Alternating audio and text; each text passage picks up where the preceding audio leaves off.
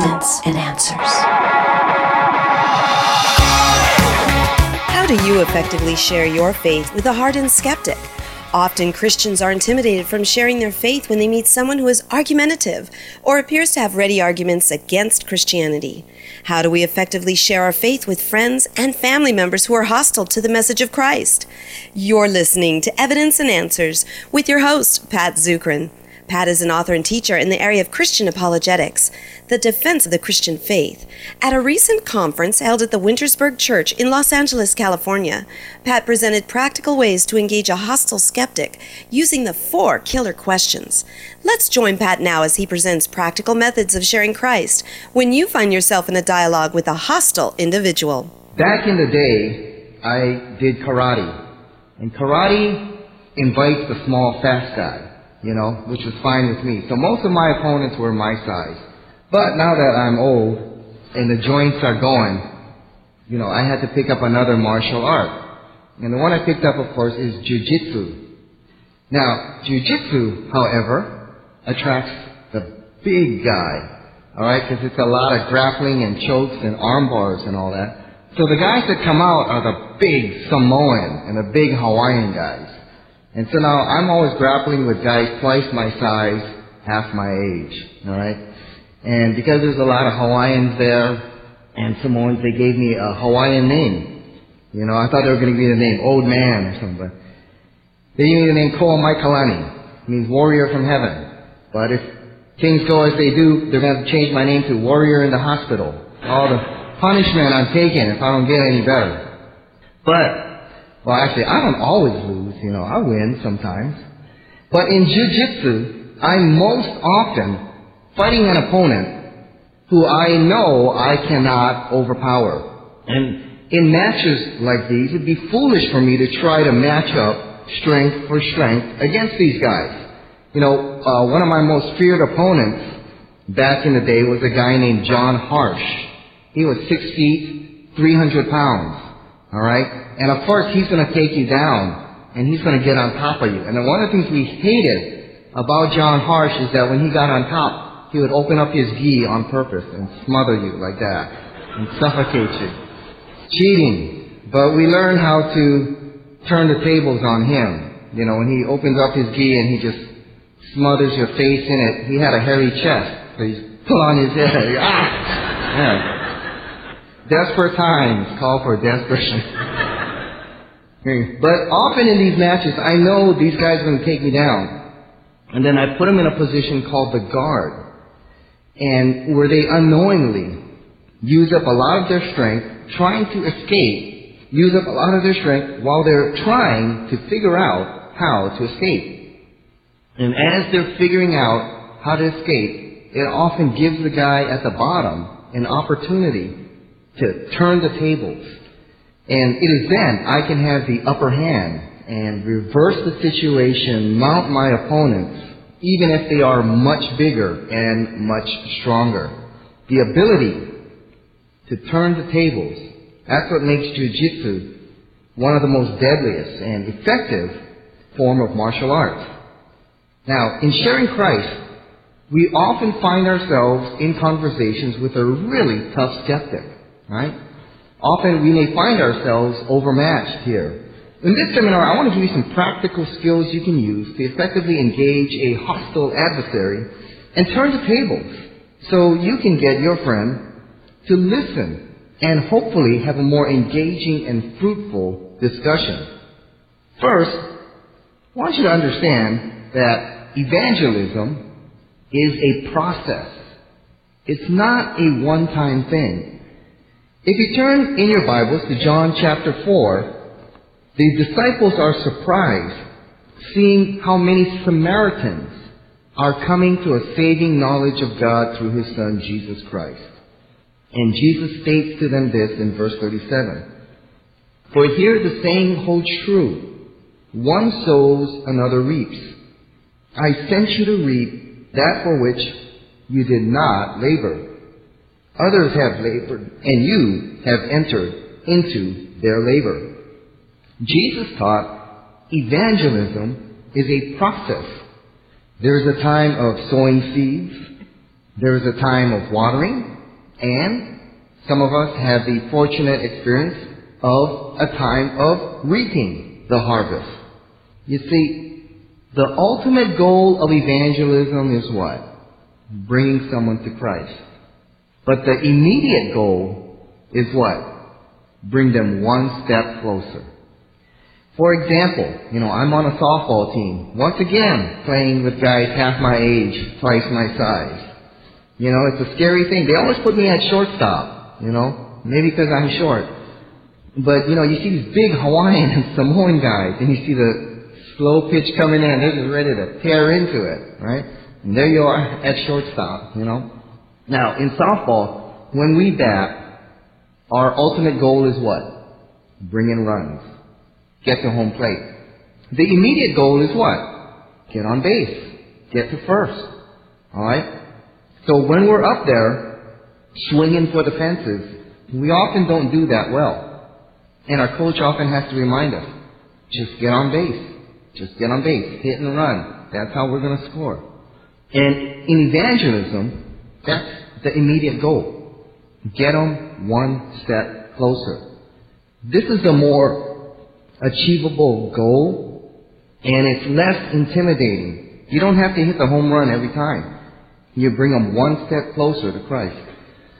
For example, if you're working with an atheist, an ardent atheist, he may not go all the way and accept Christ. Your goal is to bring him one step closer. Your goal is to bring the atheist to a point where he can say, all right, it's reasonable that there is a God. Okay? You brought him one step closer. All right? If you're working with a guy who thinks Christians are just absolutely ignorant, uneducated, irrational people, and for the first time, he meets someone who can articulate a good defense for the Christian faith, that's often bringing them one step closer. Many skeptics have never run into a Christian who can articulate a well-reasoned defense for the Christian faith. Sometimes bringing them one step closer is to expose the weaknesses of the beliefs that they're holding on to that are keeping them from faith in Christ. So the ultimate goal is to bring them to Christ. The immediate goal is to bring them one step closer.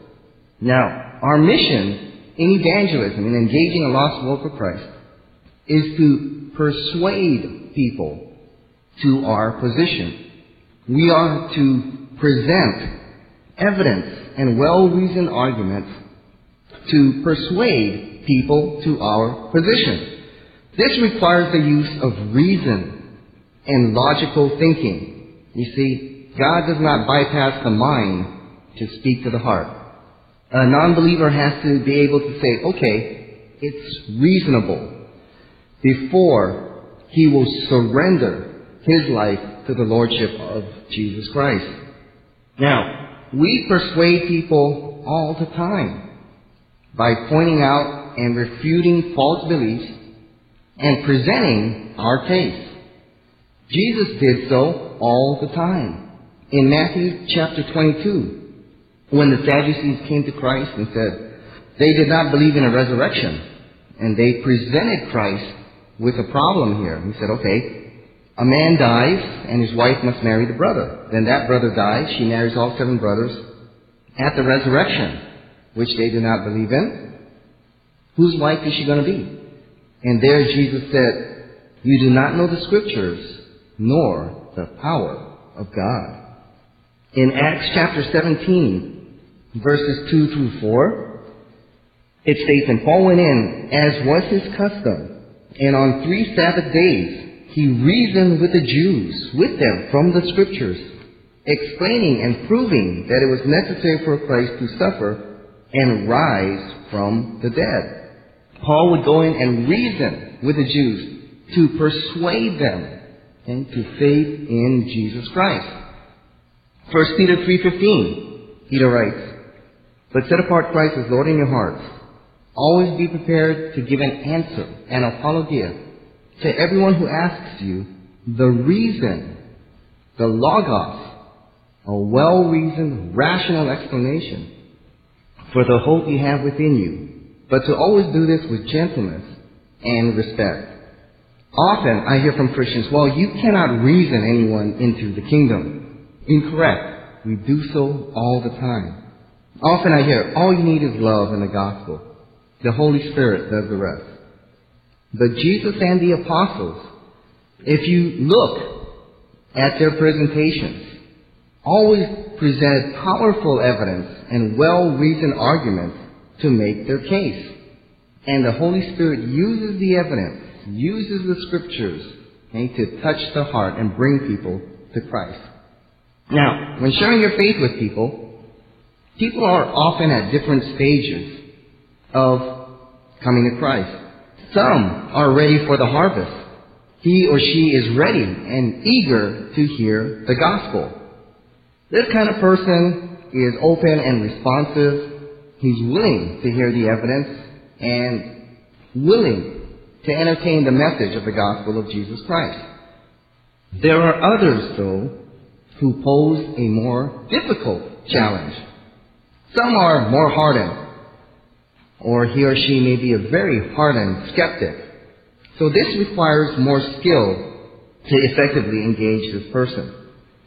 The person with the hardened heart is often not responsive and can often be very argumentative.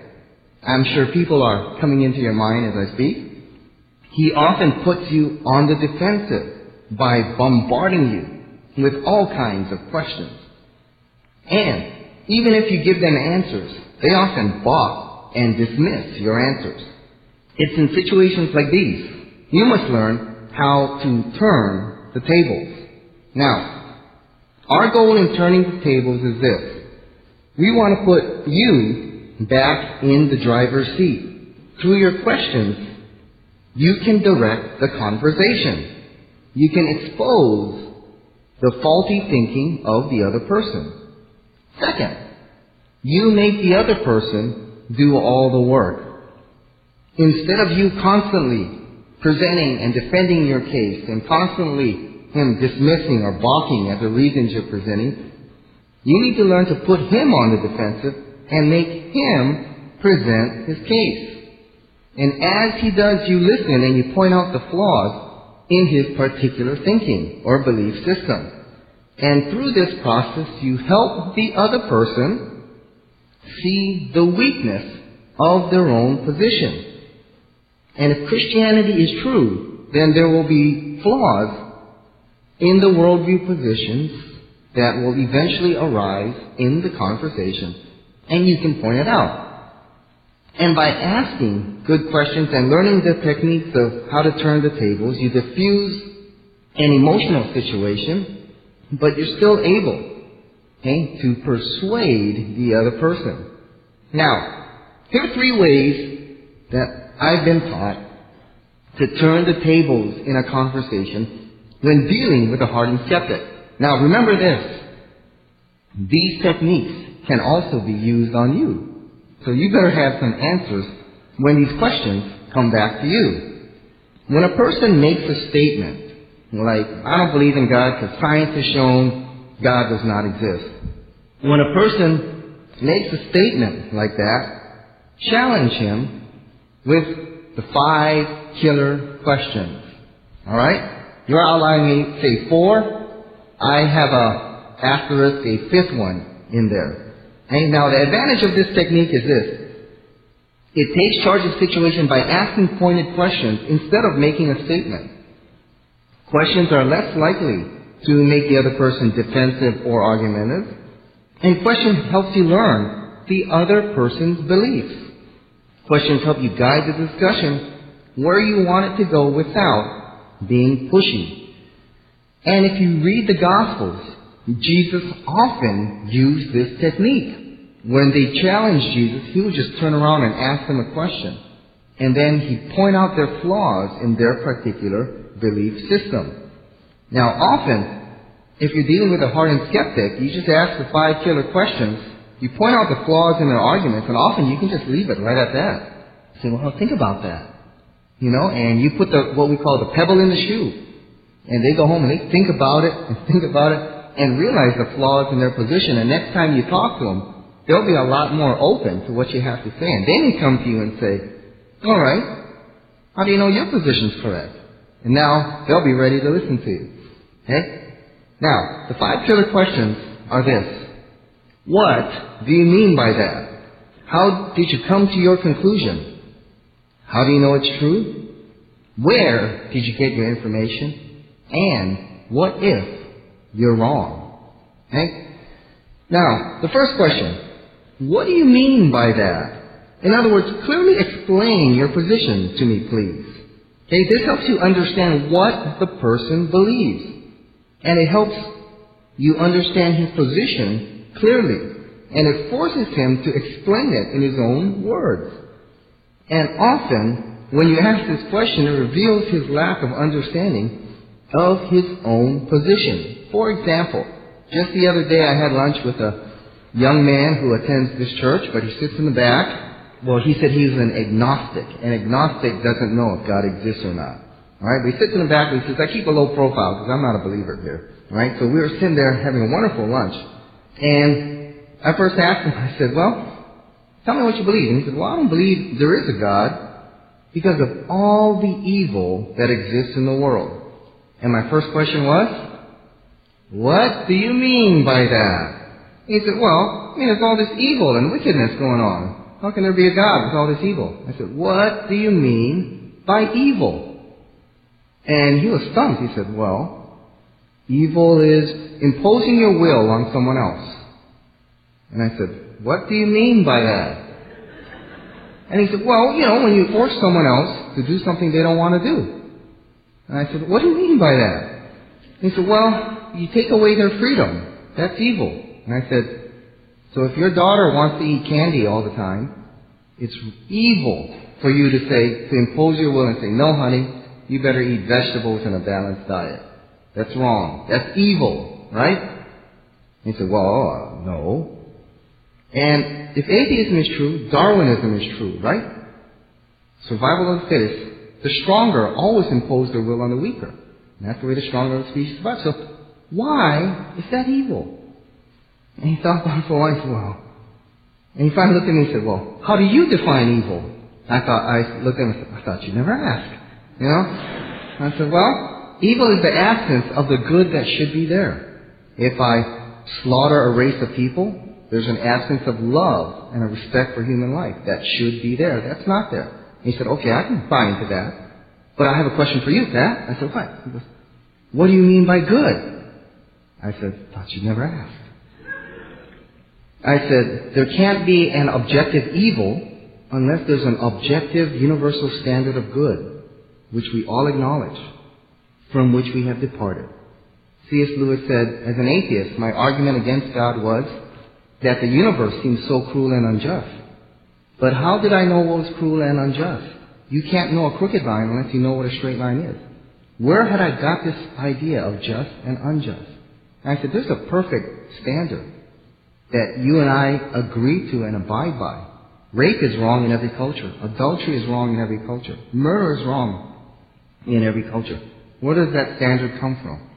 We thought about it for a while. It doesn't come from nature. Okay, a tsunami will kill innocent children as well as wicked criminals. It doesn't come from the animal world. And he said, all right, I can acknowledge that there is a God who set this moral standard. All right? We brought him one step closer. From agnostic, who said, I don't know there's a God, to by the end of the conversation, who's saying, okay, there is a God. All right? We brought him one step closer simply by asking that question. Second question, how did you come to that conclusion? This helps you understand the basis for their beliefs. And you don't just let someone state their position, you ask them for the evidence. What's the evidence that supports your claim? You see, the burden of proof isn't always on the Christian. You got to put the burden of proof back on them. See if they can give you good reasons for why they believe, or if they just feel strongly about something. It's not always your job to defeat their claims or argue them, but their job to defend theirs. And while listening to their explanation, ask, is it plausible? Okay? Is it probable? And see if their reasons and evidence are credible or not. For example, we were at Mount Hermon the other year, And there was a delightful Jewish young man who came, and he was an atheist. And I asked him, I said, we were sitting down, I said, let's start from being. Do you believe in God? And he said, well, I think all religion is the source of evil and conflict in this world. And I said, what do you mean by that? He said, well, I think just religion is evil. And I said, well, how did you come to that conclusion? And he said, well, look at the Crusades. He said, I've studied the Crusades quite a bit. The incredible atrocities that were created. And my studies, deep studies of the Crusades shows that religion is evil. And I said, okay, which crusade? There's 7. Several of them never made it to the Holy Land. Which one? And he said, oh. I said, well, never mind. How long did the Crusades last in the scope of Christian church history? He said, well, I guess I really don't know about the Crusades. I said, oh. So how did you come to your conclusion?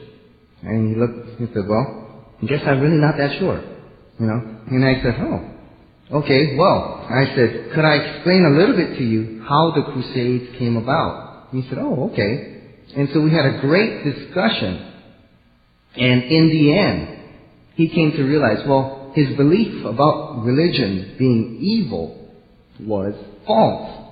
Now, the next question you asked is related to the second one, and it's this. How do you know it's true? Similar to the previous question, we're finding out why they believe and how good is their evidence. Often for the first time, they need to clearly state why they are so sure of their position. And often they discover they do not have solid grounds for their position. For example, I was on a plane speaking with a Buddhist. We were talking and we got on the topic of reincarnation. He said, well, when you die, you come back, in a different form, all of that, until you break the cycle and enter into nirvana. And the question I asked him was, how do you know that's true? And no one had ever asked him that before, and he said, well, no one knows what happens after death. No one can possibly know. He said, you're a Christian, how do you know? And I said, well, thought you'd never asked. I said, the reason I know is because of the resurrection of Jesus Christ. And he looked at me and said, how do you know that's true? And boom, we went into the defense of the resurrection. And when we were done, you could see, the Buddhist priest, he was in his full garb, really beginning to think through the issue. Fourth, where did you get your information? This allows you to evaluate the source of the person's information. And often, the person may not have a reliable source, but he has never been asked. For example, a month ago, a man was talking to me and said, the 4 Gospels are not the oldest Gospels, are not the earliest records of Christ. There are many other secret Gospels found in Egypt that predate the Gospels. So I asked him, I said, where did you get this information? And he said, well, everybody knows that. And I said, well, I'm not too familiar with that. Where did you get that information? And he kind of hemmed and hawed and everything. And I said, so how reliable is your information? Where did you get your information? And finally, he reluctantly admitted he got it from the novel, The Da Vinci Code. Okay? So I said, well, there you go. I said, you believe everything you read in a fiction novel? And the final question, what if you're wrong? The implications of the other worldviews and religions are not so bad. Okay? If Hinduism, I don't make it, I'm simply reincarnated and I can try again. In Buddhism, I go through the cycle of rebirth and try again. In atheism, I go 6 feet under and that's it. Extinction. But the implications of rejecting Christ are quite severe. Alright? And what if you're wrong? Then you spend eternity separated from God forever in a place called hell. This one I use only if a person is not taking the issue seriously, or it's a good way to leave them with a lingering thought. This concludes part 1 of Pat's seminar, Equipping Christians to Engage Tough Skeptics. I hope you receive practical tools to use when you are sharing your faith in Christ. If you missed any part of this message, log on at evidenceandanswers.org and you can listen to the entire study and enjoy other great resources right there on the site. Pat is the director of the Pacific Apologetics Center, a subsidiary ministry of the Bible Institute of Hawaii. Pat's ministry relies on the generous donations from you, our listeners. If you've been blessed by Pat's teaching, please support him in prayer, and would you consider giving a financial gift by logging on at evidenceandanswers.org. Evidence and Answers radio show is a ministry of the Pacific Apologetics Center. Join us again next week for part 2 of this message, right here on Evidence and Answers.